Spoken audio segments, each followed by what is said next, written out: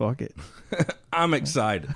Okay. I'm going on a hunt When? tomorrow. Where? Tomorrow, I'm so excited. So the King Ranch, which is larger than the state of Rhode Island. So there's a part of that that's a private part that one of the owners has. And I'm a guest there. And I'm going to come back and be like an Oprah Winfrey show. It's going to be steaks for everybody. Steaks for everybody. Neil Guy Steaks. I'm so excited. You have a steak under your seat. I'm going to, yeah, that's right. Check under your seat. You got a steak. Gross. So last year I processed 2. I'm bringing 5 Neil Guy back for us. Everybody's eating steak all year long. Because I ate steak after my trip last year for 3 months straight every night. Me and my son, steak every night. It's fucking awesome. So I'm going on that hunt. So I'm super excited. And you know what else? You know what I'm going to test? I have an idea. I bet you don't. Tell me. You tell me. What's your idea? 8-6. Idea guy. What? 8-6. God damn. Pork chop. Oh, well, okay. Okay. It's almost like we work here. Yeah. So I'm going to take the 8.6, the 210 grain Barn Supersonic Neil Guy Slayer. I'm going to lay them down. I'm going to send you some pictures for that social media that hopefully you're working on. I don't know what you do. Because I came up with your title. I had homework last week. Oh, what is it? We need to know this. Social Meteor. Meteor. And when he's really good, it's going to be Meteorite. Nice. Perfect. Anyway, I'm going on a hunt. I'm going to be awesome. I'm going to shoot some stuff with 8.6. Also, I'm taking 308 fix. I'm taking a 6.5 fix because my homies at Hornady, they hooked me up with some ammo, some new ammo that I'm going to try out hunt with. Going to kill some stuff because I know I'm a straight-up slayer. So I'm looking forward to it. Going to be some whitetail or tail management. There's going to be some pigs. I'm going to make a headshot on a turkey at 300 yards with a 6.5 fix. And if those Canada geese show up, they're getting slayed. No, but the 8.6 on a Neil Guy. And for anybody who doesn't know what the Neil Guy is, so I'm sure we'll pop one up on the screen right now. But it is this weird cross between like a unicorn. They call it the devil's horse. It's like, I don't know, like the most powerful antelope in the history of Earth. It's this big, weird-looking creature with kind of a small head, and it's on steroids and all freaky looking. It's jacked. Yeah, it's a real animal. So a lot of ranches, like you have to shoot with 300 Win Mag or bigger. But, you know, I'm going to pinpoint accuracy slay that thing with the fix. Well, yeah, an 8.6 too. I'm probably going to sneak up on one of that. Because, like, I shoot most of them like 400 yards. So I'm planning 200-yard shot with the 8.6 with a 12.5-inch barrel. I'm pretty excited. It's going to be good. Good eating. So they brought them in originally from, like, I don't know where, like Pakistan or someplace. And as a potential beef substitute. They're obviously lean. Ain't a lot of fat on them. But delicious. Oh, my God. So I'm so excited. So I'm going to do that. How did you get into hunting? Because I remember you told us earlier in life, like you didn't grow up around guns or hunting or anything like that. No, I grew up in the city, and my parents are from South Georgia, and my father is the oldest boy in his family. So his grandparents lived on a farm right outside of the little town they grew up in, and he had to help my grandfather like do all of the the butchering and slaying of the animals for everybody to eat. So he was not into that as he grew up. And we lived in the city. So my family wasn't into firearms. They weren't into hunting. When we started working with a lot of special operations with AAC, started working with a lot when we were doing the precision rifle stuff, so the Titan QD silencer and things like this, started working with a lot of the snipers in those groups. And half of them, it seems like, are like rednecks who grew up hunting. And that's kind of how I got into it. And I got in, they started teaching me long-range shooting and then started teaching me hunting. And that's kind of how I got into it. And I just fell in love with it. And just the idea of being in nature, there's so many aspects to it. The solitude, the management, growing the animals, eating the animals. And it's so interesting now because a lot of, you know, that vegetarian, vegan, liberal culture of, you know, trying to eat healthy. And you know, I don't like the idea of, cattle that are raised and injected with growth hormones and all this stuff either. I mean, I'll eat anything, honestly, but the idea is the most organic thing we can do. When I had the ranch in Georgia and I had 600 acres and I'm growing deer, and that's all I would eat every year, but I'm planting for them, I'm feeding them, and then I'm managing the population. So I'm going after, the most mature males in the herd and taking those out, and that's what we're eating every year. I just got super interested in it, and I think it was just good timing. But that's how I got into it, was these, rednecks that are in special forces that were snipers that were also grew up hunting got me into it. They would take me to where they were from, and we'd go hunting, and I was like, oh, that's cool. Yeah. I think I know the answer, but do you have a favorite game that you hunt? I mean, I hope the favorite is the next one that I've not hunted so far, but it depends on what I'm doing. If I'm hunting for meat, I do not like whitetail, because whitetail, I eat it, but I don't love it. Mm-hmm. But whitetail is my favorite hunting, I think. But axis deer is my favorite meat. I love axis, fallow, elk. Nilgai is wonderful. And I'll eat anything that I kill, but I'm also not like super self-righteous about hunting. If people want to hunt in a high fence, like however they want to do it, just people being involved in it, that's the conservation, whether it's here or it's in South Africa or New Zealand. However, anyone wants to hunt. As long as you're doing it ethically. I mean, get into it. I mean, the only thing that's unethical, there's lots. Like, I don't break the law. I don't, if there's a hunting season on something that I'm hunting, I get all the licensing. I respect all that. Outside of torturing animals, whatever you want to do. I don't want to be judgmental. I used to be against high fence hunting, but then we started doing stuff when we were developing ammo and stuff like that, and we had to go and shoot stuff, and then understanding that process and part of the importance of that and getting people into hunting, and sometimes high fence. For me, if we got someone who doesn't have a lot of time, but they want to participate in hunting, and they can't put in the time and energy and effort to go spend, tons of hours and weeks hunting, I still want them to be involved, because that's contributing to our industry and to hunting. So I think there is a place for high fence, and I do whatever. Anytime someone invites me on something and I can do it, I'm not stuck up about it. Like, my favorite hunts are the ones that are difficult and that are free range, and you put in the work.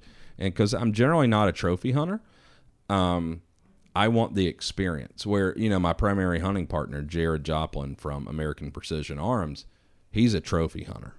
And sometimes there's a bad connotation with that. And I don't think so with him. He will put in the work. He is so dedicated. He's so passionate about it. And he's an incredible shot. He's a great hunter, but he wants to kill the biggest stuff. And he will put in the work to do it.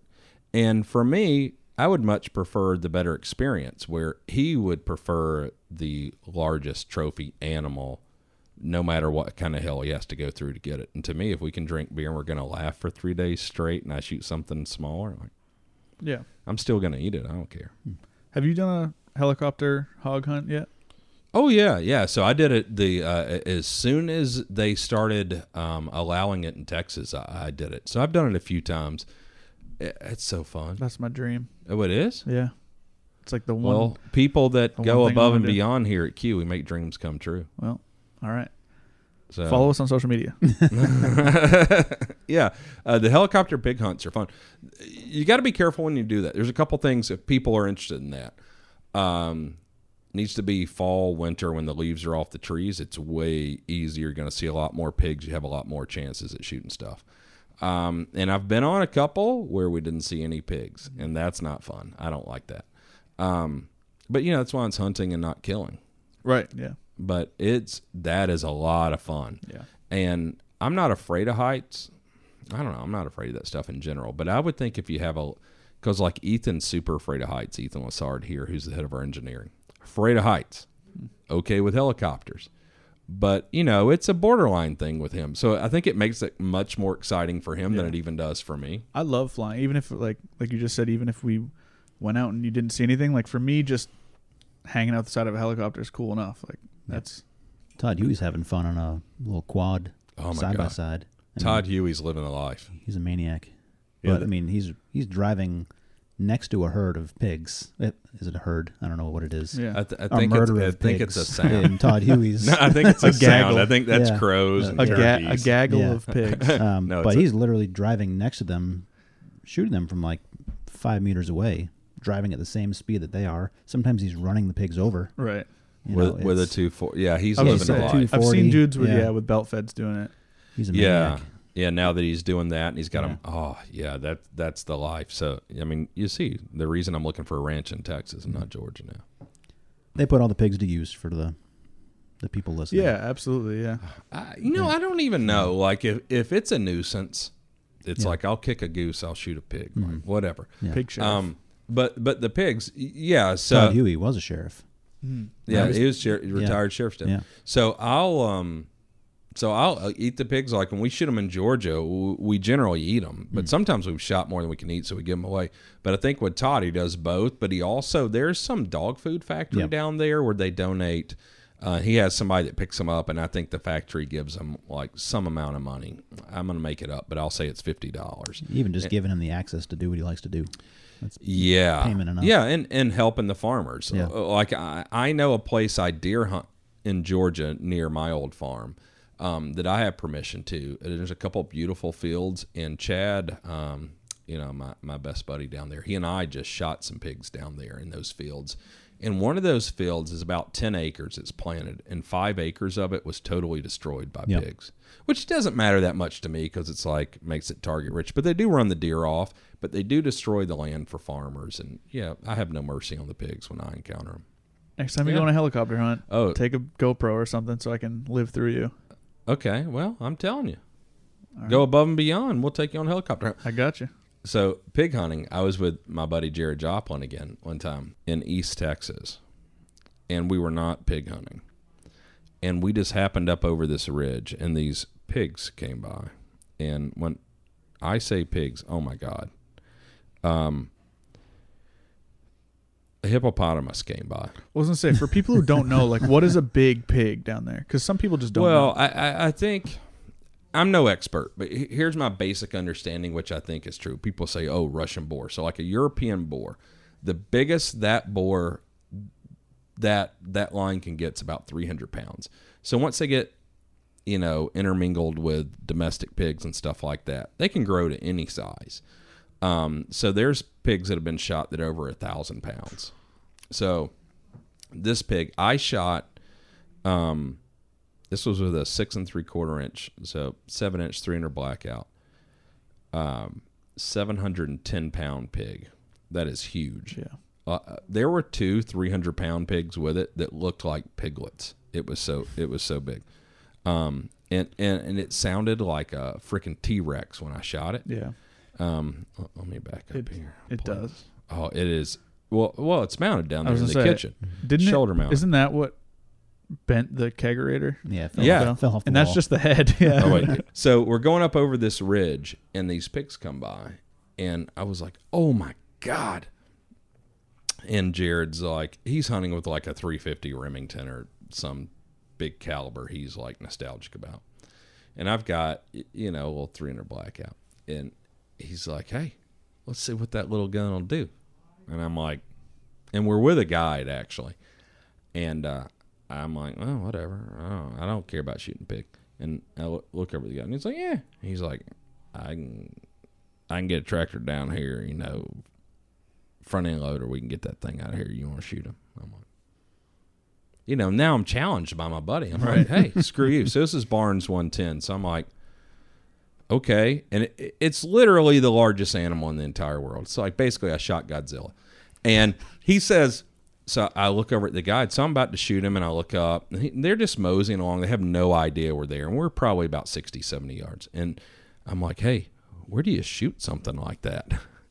And because, the pigs, they get these like plates basically on their sides where you can't really penetrate very easily.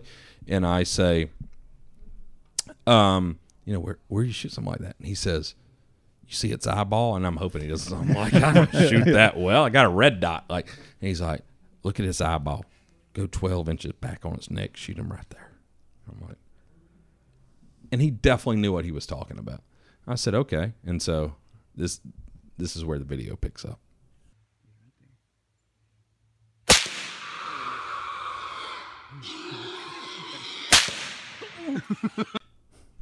So one more time for those people on the cheap seats.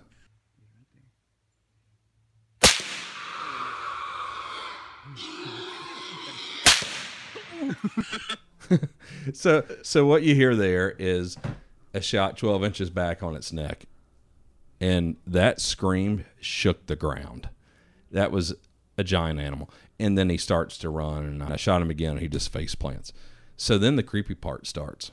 So I'm there, and we go over there, and its balls were the size of cantaloupe. Okay. Like it was huge. And this thing was probably, I don't know how big it was. I'm going to say like 29 feet from snout to tail, but probably about 8 or 9 feet. Like it's a large animal. And I'm looking at it, and the little creepy guide that we're with, he comes over to me. So like an East Tennessee guy in the mountains. So it's not like, imagine Deliverance, I guess, if you're not from the South. And he comes over to me, and we're looking at it, and I'm like, Jesus Christ, this thing's big. And he says, hey, you mind if I stick it? And I swear to God, I didn't know what he meant. Like it was a crapshoot. It's like he meant one of two things. And you know, and the guy was like scary as hell. I was scared of him. And I didn't know what he meant, but I was like, nah, I don't mind if you stick it. And I'm looking at Jared, and I'm like, well, we're not eating this one. And so he pulls his sleeves up. He still has his watch on. Oh, that's good. He takes his pocket knife out with his watch on the same hand. Stabs this thing. I mean, it's dying. He stabs it, and it's like kicking a little bit and screaming a little bit, but it was almost dead. Yeah. And he reaches all the way up in it, elbow deep, and the pig just dies. And he gets up, he shakes his arm one time. There's blood. His watch is covered in blood. And he's like, I just had to disconnect them arteries from the heart. We're good. Let's go hunt. He had to unplug it. and I am terrified. And yeah, that was a terrifying pig hunting That's a special story. person. Not crossing that And guy. Jared was also terrified, and he's manlier than me. So You got a pig story? I have a less exciting pig story, but still a pig story. All right. So when I was stationed in Hawaii, we were out in the woods. oh, Yeah. that's a fucking flex. But yeah, we were in the woods hiking, and we see this guy, a local guy, walking down the trail towards us, and then a pack of dogs. So this is why I chose a pack of dogs for Sasquatch. For Bigfoot, yeah. For Oh. Bigfoot. And we're like, hey, what's up? And he says hi, and him and his dogs, move along. And then about a half hour later, our paths cross the opposite direction. He's got a pig slung over his back, and the dogs are all bloodied up. And he just has a big, long knife on his belt.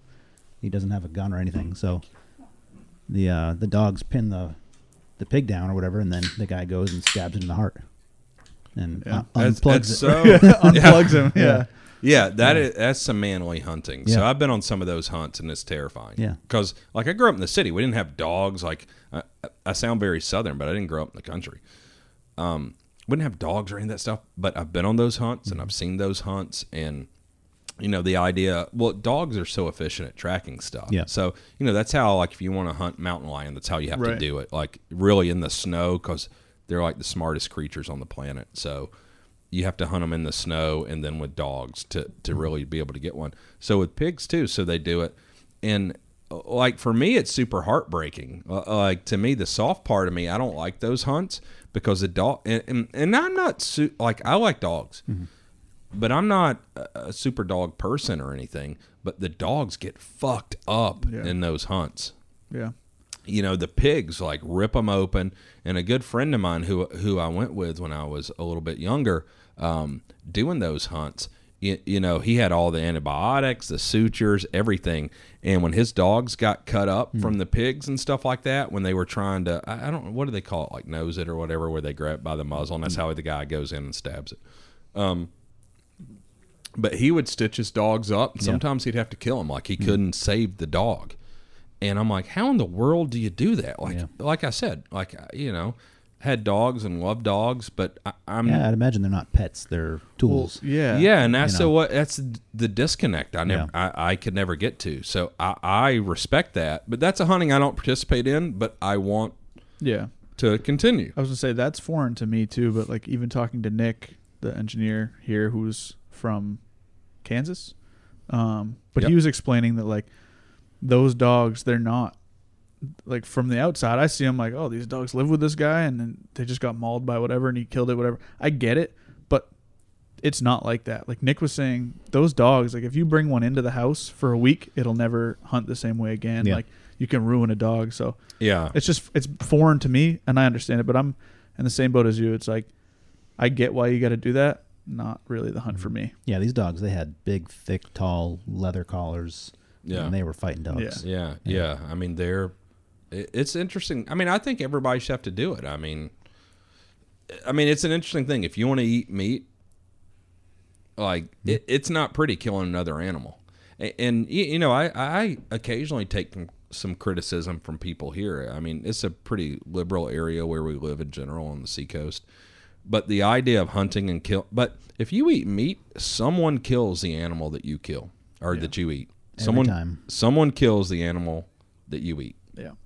And like, I don't want to ask another man to kill my food, which it's fine if they do, but I need to be willing to do it as well. Well, there's also just a completely different connection to what you're eating if you're the one that killed it and processed it and all that. It's just, I think that, like you said, you go to the store and buy meat. It's just meat. It is what it is. But if you're the one that humped through the mountains or wherever, even just sat in the woods for 2 weeks straight, and you shot that animal and you process it, you put in the work, there's a connection you now have, and you're doing the right thing by eating it. I think you're a long-haired hippie. I don't really have that. I think just don't be a hypocrite. You know, if you're going to eat meat, don't give people shit for hunting. Yeah. If you are a vegetarian, accept the fact that those farms or those fields where the vegetables came from, those were feeding rabbits and mice and bugs and all this shit. And you're killing animals by by taking those trees out and the pesticides and everything else. Even organic farming still kills animals. Right. Yeah, so who are you to decide which insect or animal is more valuable? Yeah. I think you're right. It's being a hypocrite. And like, I got to be honest, Jade. Like, that's a sweet sentiment, but You kill a lot more animals than I do. I kill a lot of stuff, but I enjoy and I thank God for every freaking steak I have, whether I kill it or I'm at Ted's Montana Grill. Like, I don't care. I'm just happy to eat and have good food. So I don't get caught up in that. But yeah, the hypocritical stuff. Like I never thought about it until like 10 years ago. But yeah, if you want to be organic or you want to be a vegan or a vegetarian or any of these other things, like when you take trees out and you basically destroy the habitat for animals, you're killing animals by doing that. Yep. To plant, I don't know, greens. So yeah, it's if stupid. it's a health choice, great. If it's an ethical thing, I don't know. Well, I don't necessarily, like, my farm in Georgia was next to like this chicken processing plant. Oof. And that will make you never eat a chicken nugget again. I can assure you of that. Though I love chicken, fried chicken. I'm from the South. Love the fried chicken. Chick-fil-A, shout out. But seeing that, knowing how that's done, I don't really want stuff from there. Yeah, right. But there's probably a lot of restaurants, if I worked in the kitchen, I wouldn't want to eat at either. But well, kind of along the same lines as the ethics and the conservation, all that. You had the opportunity, some people might freak out, but you had the opportunity to shoot a giraffe. Oh my God. And it wasn't necessarily your first choice, but that's a cool story, I think. Oh, the giraffe story? Yep. Man. So I was with Jared again, my redneck hunting partner. So Jared and I went to Africa, and we were in South Africa near Kruger National Park. And Jared wanted to shoot a giraffe, and Jared, American Precision Arms, I believe Jared is the best rifle maker for a 700 based custom gun in America. I've seen what he does, the part of his life that he puts into it. And what's so interesting, and I've told that story before, but I've got 4 or 5 rifles from him. And when you buy a rifle from Jared, you're buying a week of his life. And now I sound like you about the freaking... Oh, you have a connection That means with it? I know, a connection. Like, I feel like I should grow my hair out. And You had smoke long weed. hair at one point. Yeah. We won't get into how long ago. Glory days.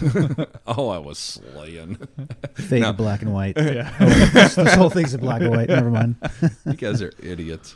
So yeah, Jared built a double rifle, and it was beautiful and it was incredible. And it's like a 570 nitro or something horrible. You would never want to shoot unless a lion's trying to kill you.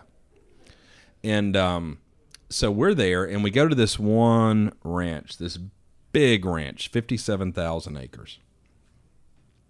And it's this incredibly, one of the wealthiest men in the world owns this ranch. And we're there. We're guests of him. And Jared and I, right in the gate, shoot warthogs. Like, we're going bananas. And then we see a rhino. And it's really like sombering, like watching this rhino and seeing how huge it is. And then it had a calf with it, so it was a cow. And a rhino calf is about the cutest thing you will ever see in the entire world. It was pretty cool. And the woman that was the biologist for this ranch, so we go in. My PH was good friends with her. And we're talking to her about a lot of things on the ranch. And they had elephants, they had lions, they had all kinds of stuff. But they only had a couple lions. And the owner of the ranch is terrified of lions. So the lions that they had were castrated. And that's one of the big predators for giraffes. And so the giraffe and zebra, apparently, according to this biologist, are very hardy and they're prolific breeders. And you have to manage them because they also overgraze, both those animals. So if the zebra, if the population's too big, it overgrazes, then it's like all the food that like the kudu and everything else eats. And so they can wipe out inadvertently populations of other animals. So you have to manage all the populations. So the management is a huge part. It's the major part of conservation. And just this understanding. So anyway, Jared wanted to shoot a giraffe. So we go in there, and Jared's got his own PH. We talked to her for a little while, and she points them in a section of the ranch where there are some mature giraffe bulls for Jared to shoot. Takes off. And so then she comes over to me, and her and my PH, they're talking, blah, blah, blah. And she's like, so you want to shoot a giraffe? And I was like, nah, I don't want to shoot a giraffe. I was like, I have no interest in shooting a giraffe.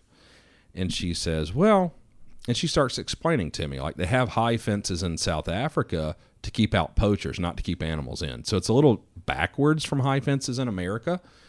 And she says, listen, I get it.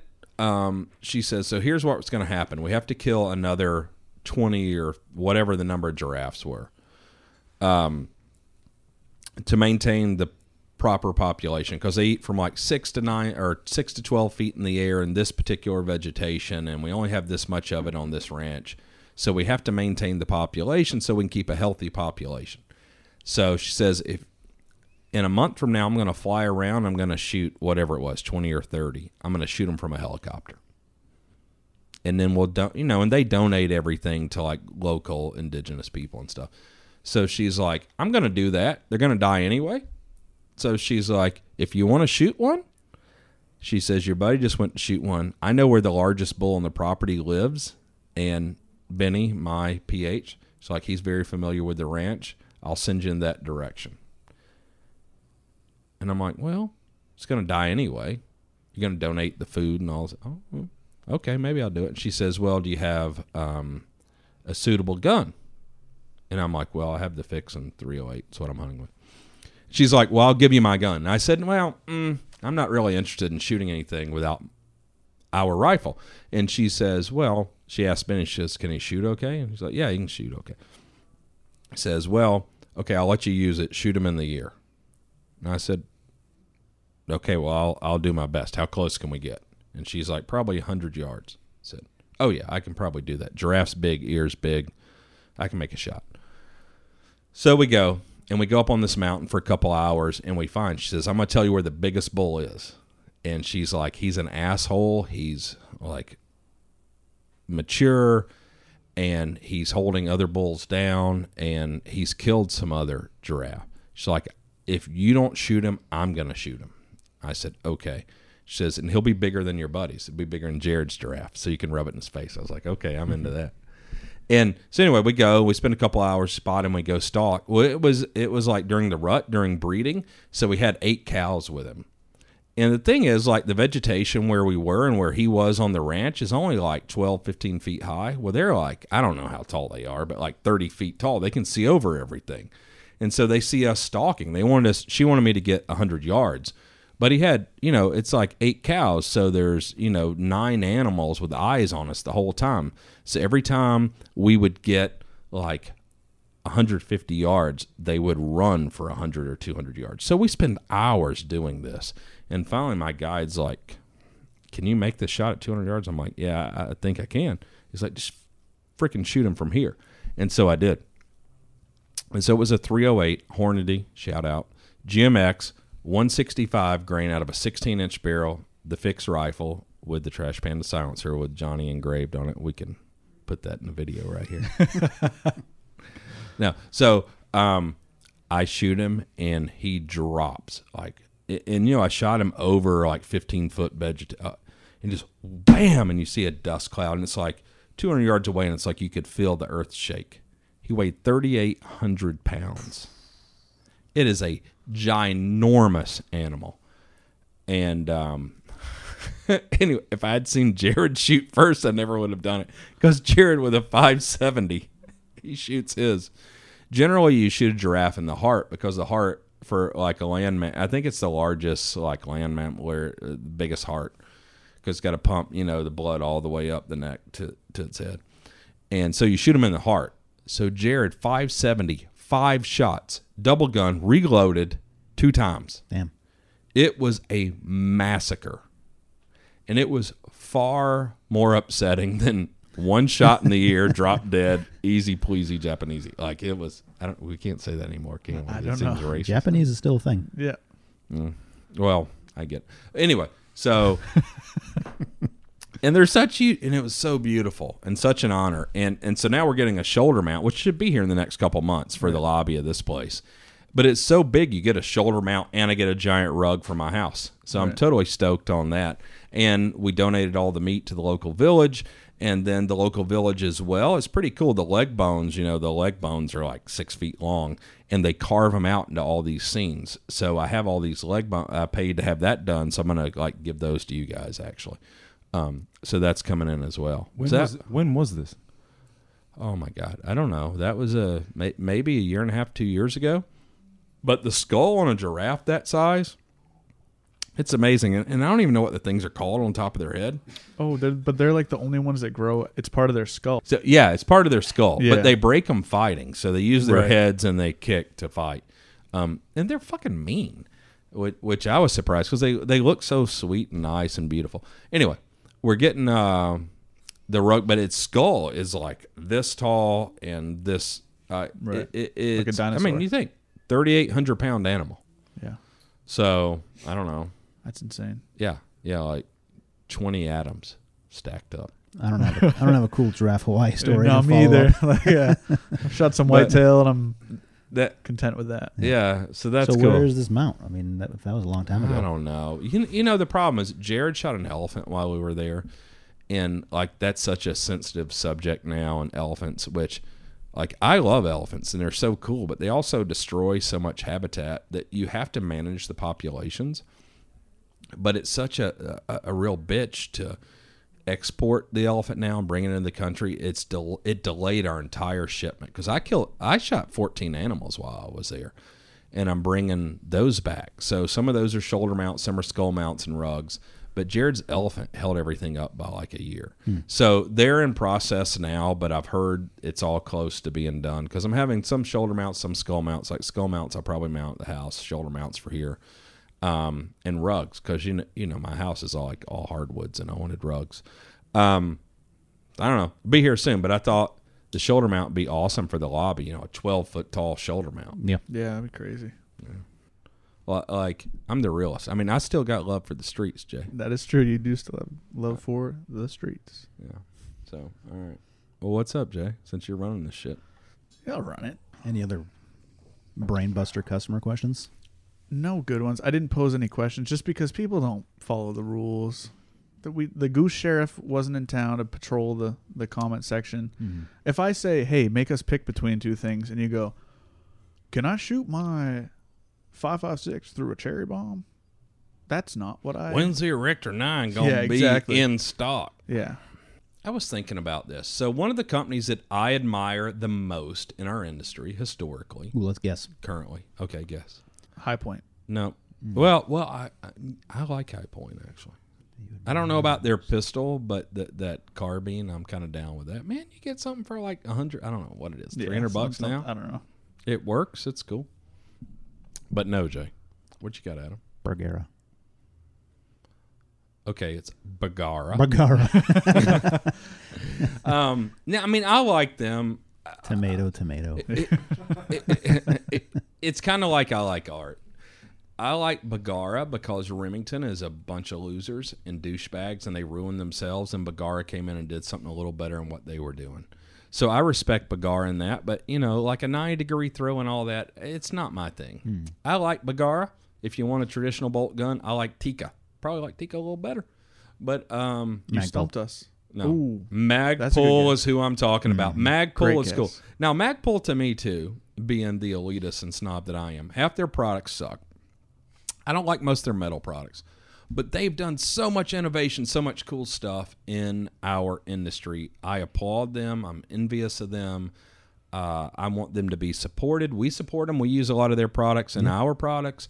I love Magpul. I love a lot of the personnel. I love a lot of the things they've done, and I love how they've changed the industry, even from a marketing perspective. So I'm going to ask you two fellas. The ACR, it was the Masada. Magpul designed it. Is that a success? Define success. That's the right. Well, 'cause That's I don't- why you're the CEO. I don't know enough That's about why the you're ACR at not all. the CEO. I'm just trying to work up to a hog right now, all right? Yeah. So here's how I'll view it. You're both right.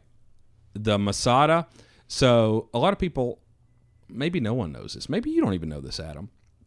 So before Remington purchased Advanced Armament for me, they contracted me and Ethan and Robert Silvers to consult on their decision with the ACR rifle. So with the Masada rifle, they had, the way it was presented to us, they were evaluating whether or not to engage Magpul in a royalty agreement and to buy the rights to the gun. What had actually happened was they were already committed, and somebody wanted a second opinion, and they hired us. And we go in, we spend a week at Remington with this gun going over a bunch of stuff. And the result was Ethan and Robert and myself said, give them the gun back. Do not take the gun. And the way they presented it to us was we have a $250,000 obligation to pay them if we do not take the rifle at this point into production. So we evaluated it based on the information that we had, which in hindsight was incorrect and not truthful. But we evaluated the gun based on that. And our evaluation was give them the gun back. Don't take the gun. For less than $250,000, we can design a gun that is better than what it is. And we laid out why and what was wrong with it, what it would take, and why it was not a good reason. And they did it, and you see now. Like you say, Jay, who you were a little boy, you weren't even pubescent yet when this Probably happened. not. And, yeah, the gun's a disaster. It's heavy. There's some cool features, but overall, it's not awesome. The gun's too heavy. The gun's inaccurate. It doesn't offer enough features. It's not enough of an improvement over anything else that's out there to be worthwhile. Overall. Was the ACR before or after the SCAR? Like, was the SCAR already a thing? SCAR was first. SCAR was 2003. Okay. So, but, you know, the SCAR wasn't available commercially. Right. And when you enter into a military program like that, you have to kind of go through that. You offer something commercially because the product, the program, it's ever changing until you hit that hard stop. But it was a competitor, and it was based on features of that gun. And the Masada, or the ACR, had some interesting features. But overall, depending on the requirement that you had, you know, the gun was heavy, it was inaccurate, There's just a lot of things that could have been done better.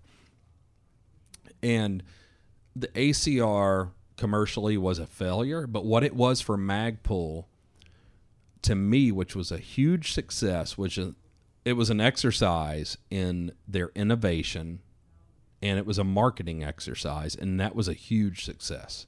It made Magpul a real company. And it took them from a $10 million company, and I think it helped to catapult them to a $250 million company. So in my eyes, it was a success, even though the gun's a dog and a failure. And I would say the same thing, you think about now, I see Zeb's coming out with the Magpul Glock folding apparatus. Same thing. It got Magpul. When we talked about SHOT Show being canceled last week or the week before, and what do you do, and is SHOT Show necessary? So how do you compete with everybody else wanting to get exposure? Magpul made freaking magazines and things that went on magazines to pull them out, and basic stuff that wasn't that important. They do stuff like this Glock folding gun. It gets them tons of press and awareness. That is a huge win for the company. That's a smart move, and I respect Magpul, and that's why it's success. I think that's the word. Success. Yeah. Yeah, that's why it's that's why it's a whiskey. Yeah.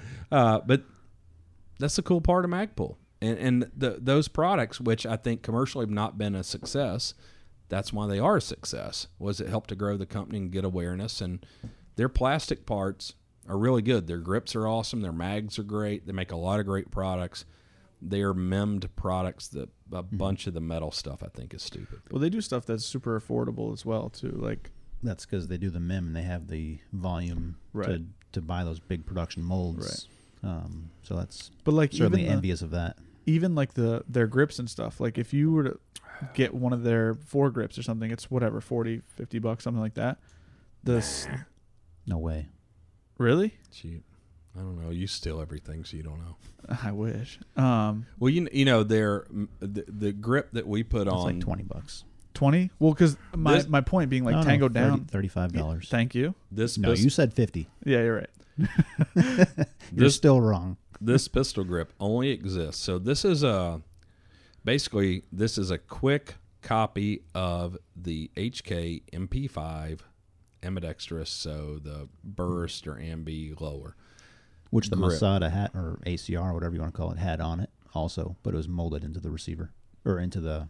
Oh yeah, we have the plastic. The only reason they did this grip was when we were doing the original Honey Badger, we needed a grip, and they were bros of ours. So we talked to them and said, "Hey, we're getting into your lane. We got to do a grip, and we just want you to know. We want you to do the grip." And they said, "Hey, we're too busy. We can't do a grip for the Honey Badger. That's too low volume." I said, "Okay, so just so you know, we're going to do the grip." And they were so afraid Advanced Armament was going to get in the plastics business, they did this grip for me. And, it's probably why I'm partial to the grip now. It's not the grip I wanted, but it's a grip they did for the gun. So it was compact, slim, lightweight for the LVAW, low visibility assault weapon program. And it's on the Honey Badger today and on this gun. Now, we 3D printed a grip that was on the original Honey Badger, which is the Reptilia grip they have now, which is a better angle for a short gun.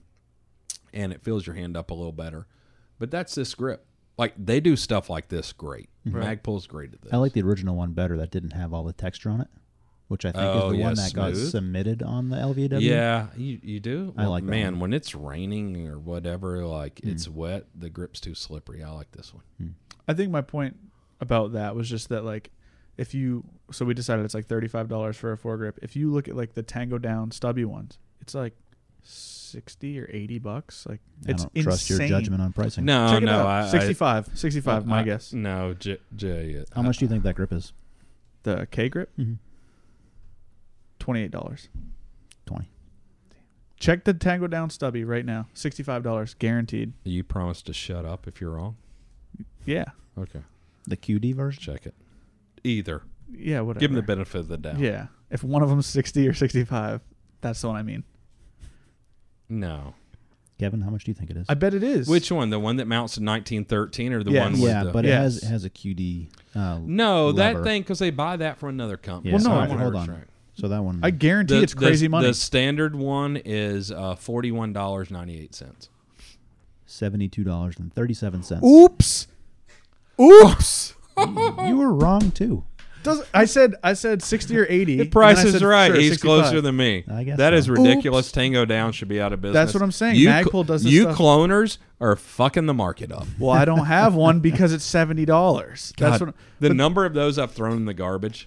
but that was my point. It's just I that think I have one at the house, a black one. I'll sell it to you for $72.37. If you give it to him, I'm going to 71. slap the glasses off your head. Sell it to him. We talked about it offline, but what is the reason why the ACR was so inaccurate Well, for the listeners? the interrupted thread barrel attachment, so a fast attached barrel, the trunnion wasn't stiff enough to support it. You know, the 240 uses the same, which is what they modeled it after. Same mechanism attachment method. And it's accurate, but, you know, you got a 25-pound gun. And, you know, the trunnion or the attachment, the part that the female part it attaches to is stiff. Not with the Masada. Nope. Or ACR. So what did the MCX do differently that was better than the ACR's execution? Well, the MCX barrel has a semi-traditional barrel extension on it that fits into the receiver, and then the receiver clamps around it. Still a fast attached barrel, Yeah. but that's probably not even the best way to do it, but it was accurate enough for the standard that it was made for. Right. It's pretty good. Yeah. I mean, if you can clamp the receiver around, it gets stiff. Yeah. Yeah, I mean, there's nothing like that in the ACR. I mean, that's why I like the really good ACRs. And I don't know if they ever offered them commercially, but we did some for the military and stuff. We lightened the gun up, made it more accurate. We did away with the fast attached barrel portion of it. Staying on the Magpul thing, and you're talking about the little foldy Glock thing that they're making, the box, whatever you want. What is it called? I don't know. I didn't see the name of it. I don't remember. Well, you better. Okay, social meteor. But I'm glad they came out with it, and that kind of goes back to the thing we were talking about last week with the P320 and the potential for that platform. Yeah. Drake came to us at SIG a long time ago to ask if we wanted to do that foldy gun with the 320 chassis. Drake from Magpul. Yeah. We didn't end up doing it there, obviously, but they've been pushing it for a long time. Or I should say Drake's been pushing it for a long time. I'd imagine he has some support. Yeah. Yeah. It's interesting. I mean, I think Drake's got a good eye for the industry, and the industry's grown, and there's a lot of people that be super into that now. Well, how many? I mean, much like the Station 6 or the B&T Wellrod, is that foldy Glock? Is it another novelty? Do you think it's only another like couple thousand people buy one, or? No, I think the Glock. I mean, when you talk about like a 1022 or a Glock, you've got millions of potential customers. So I think the foldy Glock, you got tens of thousands of customers probably. That ought to be the name, the foldy Glock. The foldy Glock, it's good. FDP 9 Oh, that's a or stupid name. FDC 9. Everybody's wanting to act like they're in the military. The Fold D pistol. I like that. I think that's what it is. Full FDP. Fold. It does look cool. Didn't they? They just did something else too, right? I think they just. They've been dropping all kinds of new stuff. Yeah. They did I think a drum mag for the MP5 That's what it was. And the Glock. And the Glock. Yeah. The Scorpion mags. Yeah, they dropped a lot of new stuff. New sights. New folding Yes, sights. that's right. Yeah. Mbus Pros. Again, for cheap, like cheaper than their. What do you think they cost? Let's keep playing this I game. think together as a set, $100. 190. As a set. Well, if I buy the front and the rear individually and do the math. Well, are there any accessories? I feel like we don't talk about accessories a whole lot. Q offers accessories. Are there any that are like? Do you have any that you think are kind of overlooked that you really, really like, or that you get a lot of use out of? I mean, it's hard because all our stuff is back ordered. But if you want to build a Shorty 300 Blackout AR, if you don't buy our barrel, you're dumb. Our 1 in 5 twist, adjustable gas block, tapered muzzle, which is reverse compatible with square shoulder stuff. You buy our little taper adapter. Gas block jam nut. Yeah, well, yeah, that's good. Yeah, that's way better than having to pin your gas block in place. That's a wonderful accessory. Our hand guards are great. They're super lightweight. They're M-lock. They're in a couple of links. Attaches with a turnbuckle, aluminum what is that called? A barrel nut? Yep. Yep. Is very good. And even, I don't know, I did our bottle rocket, so the muzzle brake extension to the cherry bomb, which is to give you 2 additional chambers, which is extremely effective. And the cherry bomb and it together, the weight of the Surefire brake, that's a great accessory.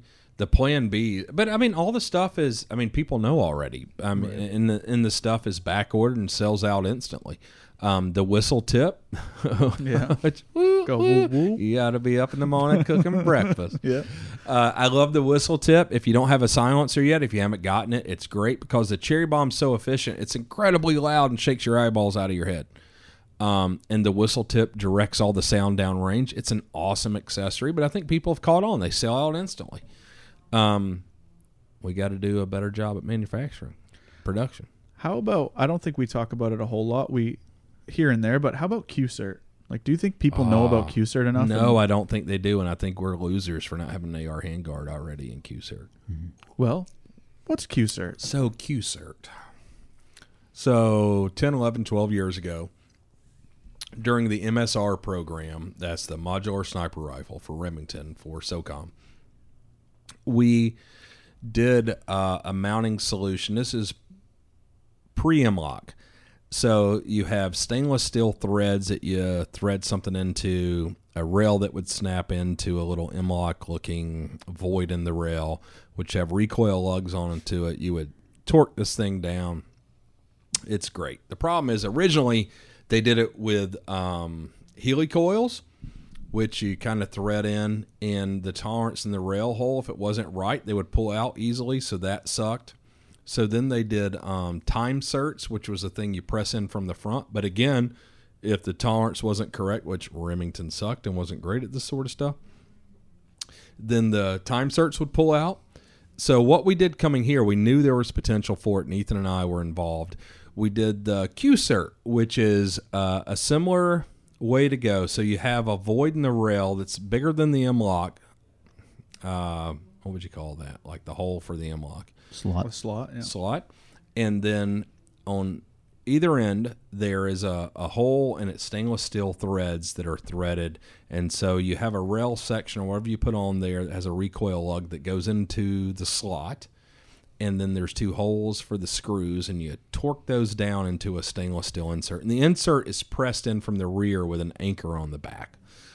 And that's the right way to do it because the tolerance range doesn't matter quite as much. We have a little more allowance for tolerance, and we can torque those screws in, and when you loosen them, they spark. They're so good, and each point holds 900 pounds of pull.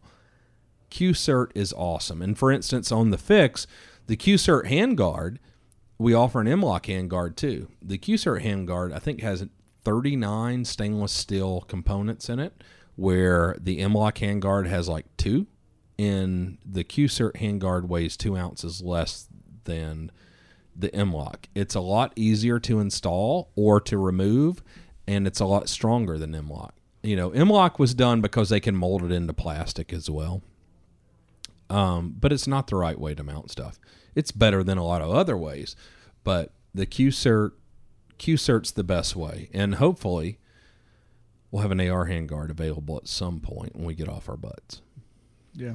We've worked on it. The challenge with the QCert AR handguard is that it's the thickness, the overall thickness, to account for that anchor on the back of the inside of the QCert insert. So the overall diameter of the handguard on the outside will have to be bigger than the diameter of like an M-LOK equivalent. But it's also going to be lighter still, Right. because the slots are so much bigger. Yeah. So that's the trade-off. So that's one of the challenges that we faced when we were making it. Yeah, anything QCert, if you can put it on your gun, you should use it. Yeah. Like if you want to be able to zero stuff, lasers, optics, mount stuff, lights, it be reliable, easy to install, easy to remove, very strong. Mm-hmm. I mean, it's the way, because you don't even think about the weight, too, of then the M-LOK attachments that you put onto the gun have to be larger and contain more parts because it's M-LOK. With QCert, it's just the apparatus and 2 screws. Yep. It's easy. Super easy. For those interested, if any third party wants to make Q-Cert handguard or accessories, we have the technical data on the website under the resources tab, which has all the dimensions for the slots. Yeah, because we offer the muzzle drawings and stuff there as well, right? Yep. Like the muzzle tapers that even like the Griffin sisters could copy without bootleg reverse engineering stuff and make it work. Yeah. I've seen some people ask about it, and I think it was something we just haven't really discussed too much. Yeah. What's your favorite accessory that we sell that might be underrated or not talked about much? I appreciate the whistle tip a lot, just because I have shot just to see without a can and use the cherry bomb, and it is a little jarring sometimes. And I like the video. I like the origin of it. Yeah. But I think the little Atlas plate is really cool. So the Atlas plate for Q-Cert. For Q-Cert, yes, exactly. For Q-Cert to put the Atlas bipod on there and eliminate the 1913 and all that. Yeah. Who's that? American Defense or whatever their quick throw stuff that Atlas sells. Yeah, eliminates all that stuff. So the height and the weight. Yeah, it's good. I think it's cool. I like the Atlas bipod a lot. So it's good. All the Q-Cert stuff is super cool, just for the nature of the system. Even the sling mount, where you put in one end and it anchors itself down, and you only have to use one screw. Right. I think that's pretty handy, and that shows what the system can actually do for simplicity of accessories. Yeah. I hope it becomes more popular, Q-Cert, once people really understand it, and maybe this will help give people an understanding, and I hope that it becomes more common and we start getting more, even if it's third party, even if it's our friends at Magpul. Yeah. Well, I they'll, mean, they'll never do it because Amlock. Right. But yeah. I mean, eventually they will when we defeat them. It's just like companies that were doing 300 Whisper back in the day when we did 300 Blackout. Like, eventually they come around. It's the right thing. Magpul will come around. Well, Keymod was real popular for a little bit, and then Magpul came out, or Mlock came out and said, well, we can do it lighter and more effective. And yeah, that was Crane's fault. Maybe. They didn't read the instructions. Yeah. Yeah. I mean, I didn't know that. Neither is Yeah. the right solution. I think for a period of time, Mlock was the best we had, and I think I don't know why is it better than what's it called? Keymod. I think there were issues with Keymod, the actual attachment system, stuff ripping out. Keymod was definitely more sensitive when it came to using the proper torque value, but when you used the proper torque value, I think it worked fine. And it didn't need the high torque because it used tapers to stay locked. That helped the alignment and all that stuff, which is cool. Now we got Q-Cert, so yeah, we got it. Yeah. We need everyone else to have it. yeah, exactly. Yeah. Tell me about the Army demo at Fort Benning when a target was broken. Oh man! So when we developed 300 Blackout, they were developing the next 5.56 round as well. And we showed up at Fort Benning to do a demonstration of 300 Blackout. And we had 9-inch barrel, we had 12-inch barrel, we had 16-inch barrel. So we got there in the afternoon. The demo was actually the next day. We knew the guys there, so we go to the range the afternoon that we get there.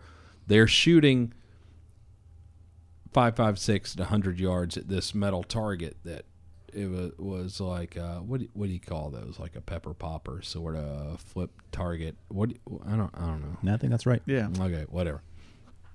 Pepper popper. They're shooting it all day and showing us. And the first shot out of 300 Blackout, the target broke. The welds broke. The target fell apart. Very first shot. Like, I couldn't have set it up better myself to show how it, inside 300 meters, 300 Blackout was a superior round to 5.56. That's pretty cool. Sometimes was that a sub? No, it was a super. supersonic. But I mean, I don't know. You swing the bat, you hit some home runs. Like, what do you say? Like, it was a great demo. I couldn't have set it up better myself. It was pretty cool. That is awesome. Yeah. Do you know, off the top of your head, the actual 300 Blackout that's been used downrange to shoot people? Yeah. I know the first one that was used, the guy said he was shooting 220 subs. Yeah, headshot. Do you know if there was ever a switch? Like, do you know if they're running supers or subs? Like, do you know? Well, I don't know. That was not really a sanctioned right situation. But There's a 110 solid copper barrier blind bullet that's been adopted, that's been used, and is very effective out of short barrels. And there's a comparable round that's offered commercially. But yeah, I mean, I know out of short barrels it's been done and it's effective. And it's just like when we talked about earlier, and I played you guys the pig video, same round. Yeah. Yeah, 300 blackout with the right bullet, short barrel. It's effective on target. And Yeah. So yeah, I mean, it was adopted by the military. They use it, and it's primarily special operations. Well, that kind of leads me into the idea of the minifix. I saw people very recently in our comments kind of complaining, saying, a precision gun with that short of a barrel and a heavy round, what's the point? So I mean, they're stupid. It's kind of like precision. What's precision mean? So now I have a gun that's 18 inches long, fits in, you can sling it, you can put it in a backpack, you can do anything. For me, from a hunting standpoint, on the East Coast, very few shots are over 100 yards. And I use a climbing stand or a ladder stand with a traditional gun. I climb the stand. I have to pull this thing up with a rope. This, I can sling it, or I keep it in my backpack, and it's with me the whole time. And I've shot 2 deer while climbing a stand before. The idea is the fast twist barrel and the taper. This gun is a precision gun. So this will give you the best accuracy out of any 300 blackout heavy subsonic bullet. And as well as supersonic's going to put more energy on target with the fast twist. It's a precision gun. It's a bolt gun. It's not a gas-operated gun. There's not a piston moving over the barrel, slapping the bolt, affecting accuracy. It's probably the best accuracy you're going to get out of a short barrel 300 blackout. And so that is a precision gun. Doesn't mean you're going to shoot PRS with it. right. But for a 100-meter gun, for shooting whitetail, shooting pigs, shooting black bear, it's a great choice. And you could put a red dot on top of it. You could put a low-power variable optic. And you can do a lot with the gun. You can shoot it without the silencer. You mount a silencer to it, and you shoot subsonic. Now it's as quiet as a compound bow. Yeah. So if you're hunting in your yard, which seems crazy, but a lot of people do throughout the country, especially in the Midwest, here's your compact gun that can do it. And you're not going to have more fun with a firearm. No. Like silence 22s are lots of fun, but 300 blackout, where you can shoot a 220 grain bullet, shoot still with your friends, and it be so quiet that you don't wear hearing protection or disturb your neighbors, but you got a big impact on target. This gun's great. You got a great trigger. You got AR ergonomics. You got a short throw bolt, arm brace, so this thing is sold as a pistol. Takes AR mags. You have Q-Cert, which we talked about, Perfect. which is awesome. Full-length top rail in case you want to mount some thermal or night vision up front like I do for hunting pigs at night.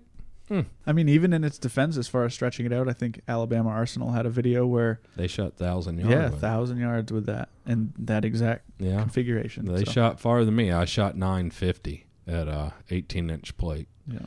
and was able to be Yeah. consistent. So for people wondering, just buy one, and shoot it. Or define precision, you jackass, Yeah. shooting PRS. Yeah. Don Jr., he's a friend of yours. He's been here, built a gun. Very nice guy, very down to earth. Yeah, that fucker's okay. I know there's a little story Oh, God. involving some underwear or lack thereof, perhaps. Jeez. Do you care to? Well, divulge? it's so funny because being friends with him, and I don't know his father, but I know his father how everyone else knows his father. And so I had my preconceived notions of Don Jr. when I met him. And he came to meet me specifically because of the fixed rifle. And, now in hindsight, knowing Don Jr. and Eric, his brother, his younger brother, they both, their whole lives revolve around hunting and shooting in the outdoors. And you would never think that knowing their father. Like, I don't even know if their father's ever shot a gun. Have no idea. I would doubt it. But, I could be wrong.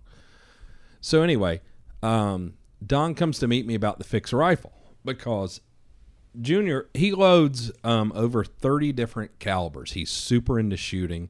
Eric builds his own guns. They're just really into it. They spend all their spare time when they're not with their families hunting and fishing. And he came to see me about the fixed rifle, asked me a bunch of questions. You know, we kind of hit it off, became friends, stayed in touch. We started hunting stuff together. You know, he's been here a couple times, builds guns, whatever. But the very first hunt he invited me on, I was shocked because I go, and this was early in the presidency, and I get there, and it's a hunting lodge, and it's kind of reserved for him for this week because of Secret Service and security and concerns of that nature. But there's like 20 rooms, and we're only utilizing as a group like 4 rooms. And he and I shared a room. And it's just like a normal hotel room, kind of, where there's 2 like queen-size beds, 1 bathroom, you share a room, like whatever. And you know, Secret Service was staying not in our room, obviously. And he and I shared a room. So, you know, you have a thing at the end of the bed, you put your suitcase on, you open it up, you got your shit for the week, we're going through it. And so we're like 3 days in. And I always take my thermal and night vision. I use it in one of our Q bags, which we have these little, I don't know what they call them, but like backpack gym bags like kids use for high school for their gym clothes. And I only know that because my kids are in high school. But they're leopard print, and they're real silky looking, and they got a Q tag on them. And I always put my thermal and night vision in that, and I put it in my luggage. And it was in there.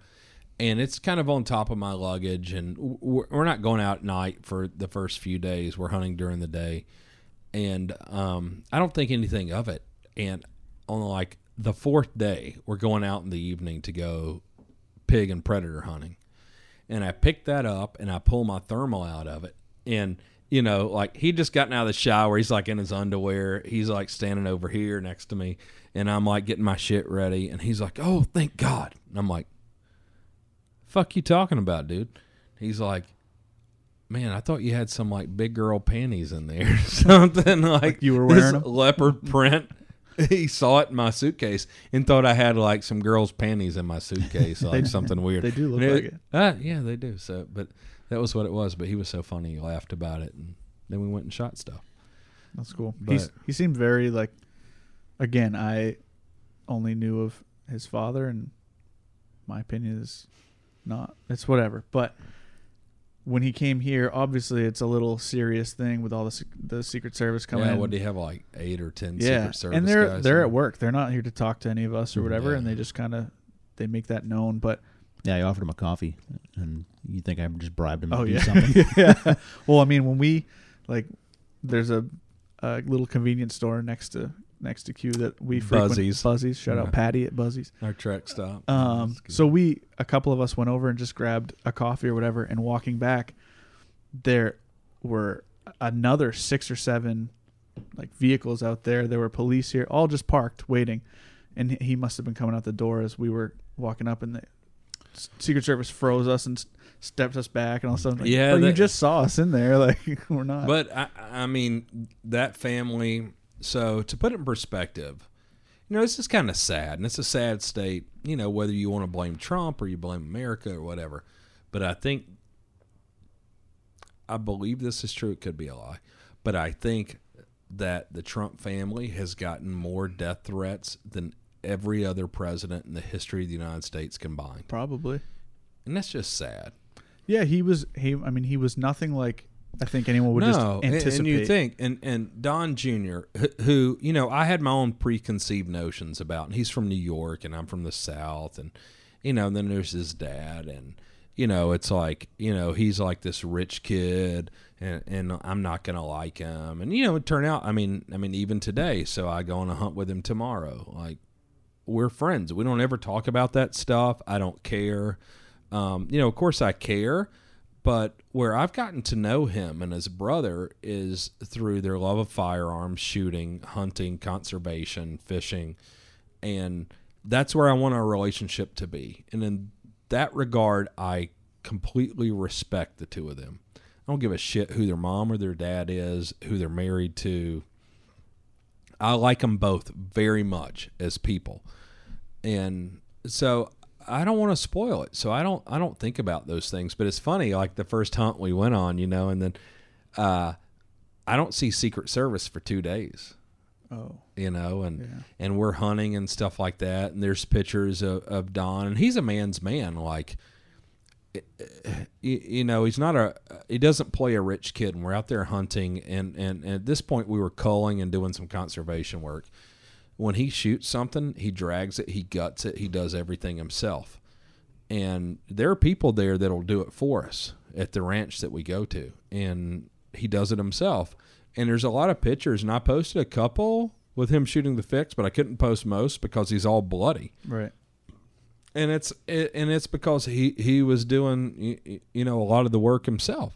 I'm sure there are guys that you've hunted with too that are fairly well off or bigger names that will have people do it for them as well. Yeah, I mean, and I do it a lot when I go, because I mean, sometimes like I'm lazy, I don't want to do it, and then other times it's like they have someone Right. that they pay, and he gets paid in tips, and that's his job, and I don't want to take his job, and but yeah, certainly there has been, but I have a ton of respect for him, and He'll probably be a little more overt about that now that he's Trump's not president anymore, and Right. now he's in Field Ethos, so he'll probably get more involved in displaying his involvement in a lot of that stuff. Yeah. I hope so. I hope he takes his own approach, because I will say this: like, I love lots of things that his father did and wanted to do for this country, and I think it's right. Seeing his personality, like all of us do, from afar and through television and all these filters, I have my own opinions. But knowing Don Jr. and Eric personally, how genuine just how interesting, smart, and how hands-on they are. Like, I have a lot of respect for them. And thinking about it, like their mom's Czechoslovakian, or I don't know, it's the Czech Republic now. I don't know what that'd make them, but when they were kids in the summer, they had to go there, and their mother has very simple beginnings. And they were there in the summer, and they lived with their grandparents, her parents, and they had to help do the farming and the slaughtering, and and their grandfather taught them hunting and fishing and all these things. And they're just different people than what you would think about as kids that grow up rich in New York. And I really like them, and I hope that Junior doesn't get disgusted with politics, and I hope we see him run for president in the future. Like, I like him, I respect him, I think he's a brilliant guy, he's well educated, he has a good view on the world and our country and our place, and from my selfish standpoint on firearms, hunting, conservation, all these sorts of things, and I think he's got a lot of good leadership qualities as well. But I don't know. I mean, even if he doesn't, like, I hope we remain hunting partners, and he's a cool guy. Yeah. It's funny to see how many people comment, not so much anymore, obviously, but before, whether it was the brace thing or anything going on in the news that doesn't even have to do with guns. Don, you see, talk to your hey, dad. have your buddy Don talk to his dad. Like, I don't think you know how this works. No, they don't. I mean, people are stupid, and they don't know how the law works. But also, with him, I mean, I know with my own father, like, I'm not super close. I can't convince him to do anything. Nothing. And he's not the president. Yeah. Like, my dad was a factory worker. He's an asshole. I can't convince him of anything. I've been trying my whole life. And I'm a reasonably smart guy. Like, Don Jr., I mean, he has his dad's ear, but I don't know that any of that ever mattered. Yeah. Like, his dad didn't share a lot of things that he holds as a value. And, so I got hundreds of those messages over the years.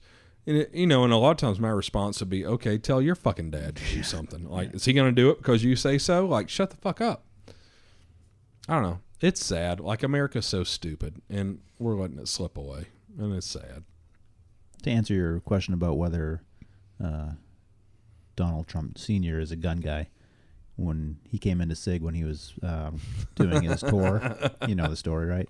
I do have my own version when they asked me to give him the tour. Well, there was he came in and asked, "Is this where the Glocks are made?" So Yeah. Well, there was also a picture that was floating around when I was still there of him handing back a pistol by the mag well, handing Yeah. it back. better than pointing at the person. Yeah, it was great, but it was just very evident. And I remember Yeah. when he obviously when and- he won, people were kind of at SIG specifically were championing him, be like, he's a gun guy. I mean, I will say when I was a kid, he was obviously fairly liberal. Mm-hmm. And then as president, I won't say he did the best job. He doesn't get an A+ from a gun perspective. I'm not a like a one topic voter, but lots of us are. He's not the most pro-gun, but he was more pro-gun than Reagan or Bush or Clinton. Well, I was skipping the Democrats. But yeah, I mean, he was. So I honor him for that because, 30 years ago, Donald Trump was liberal. He was a Democrat. And he did a better job. I mean, the bump stock thing he was wrong and it was a fiasco. And I hate he did that. But he did, Reagan allowed machine guns to be banned. Bush Sr., who was also probably the most brilliant president we've ever had. He was the head of the CIA, did lots of great things. He also allowed the banishment of foreign, like imported assault weapons. So fuck him for that. So I don't know how bad he did. I mean, I would have liked to see better, but I think he did pretty good overall. But I think Junior, I hope, becomes president because I think he'd become better. And then I can move to Yellowstone and I can be the park ranger in charge of park management. Goose Sheriff of Yellowstone. Oh, my God. I will kick the shit out of everything. Let us know in the comments how you felt about this. Let us know if you think the ACR was a success. Let me know if Jay should cut his hair. Yeah. Or if you need a price check, just email jay@livecuredie.com. No, don't email that, please. Is that your email? It's like our personal emails. Yeah, Jay no. at livecuredie.com. If you have any issues, You have or any whatever- questions for Kevin? Yeah, email Jay. Message Jay at livecuredie.com. Yeah. Yeah. I mean, we said it in the last one, but if you have anything, any art you want to see on here, hung up or anything like that, What's up podcast, with the Rangers? They just won. All right, Thomas. It was a good podcast. I appreciate you. Like, comment, subscribe, hit the bell, get notified. Yeah, If this sucks, we'll kill it, so don't let it die. I'm Adam. What? Oh, I thought we were signing off. This is the worst sign off you guys have had. What do you Well, want? podcast at livecuredie.com. I'm Thomas. I'm cutting it. Thanks, guys. Don't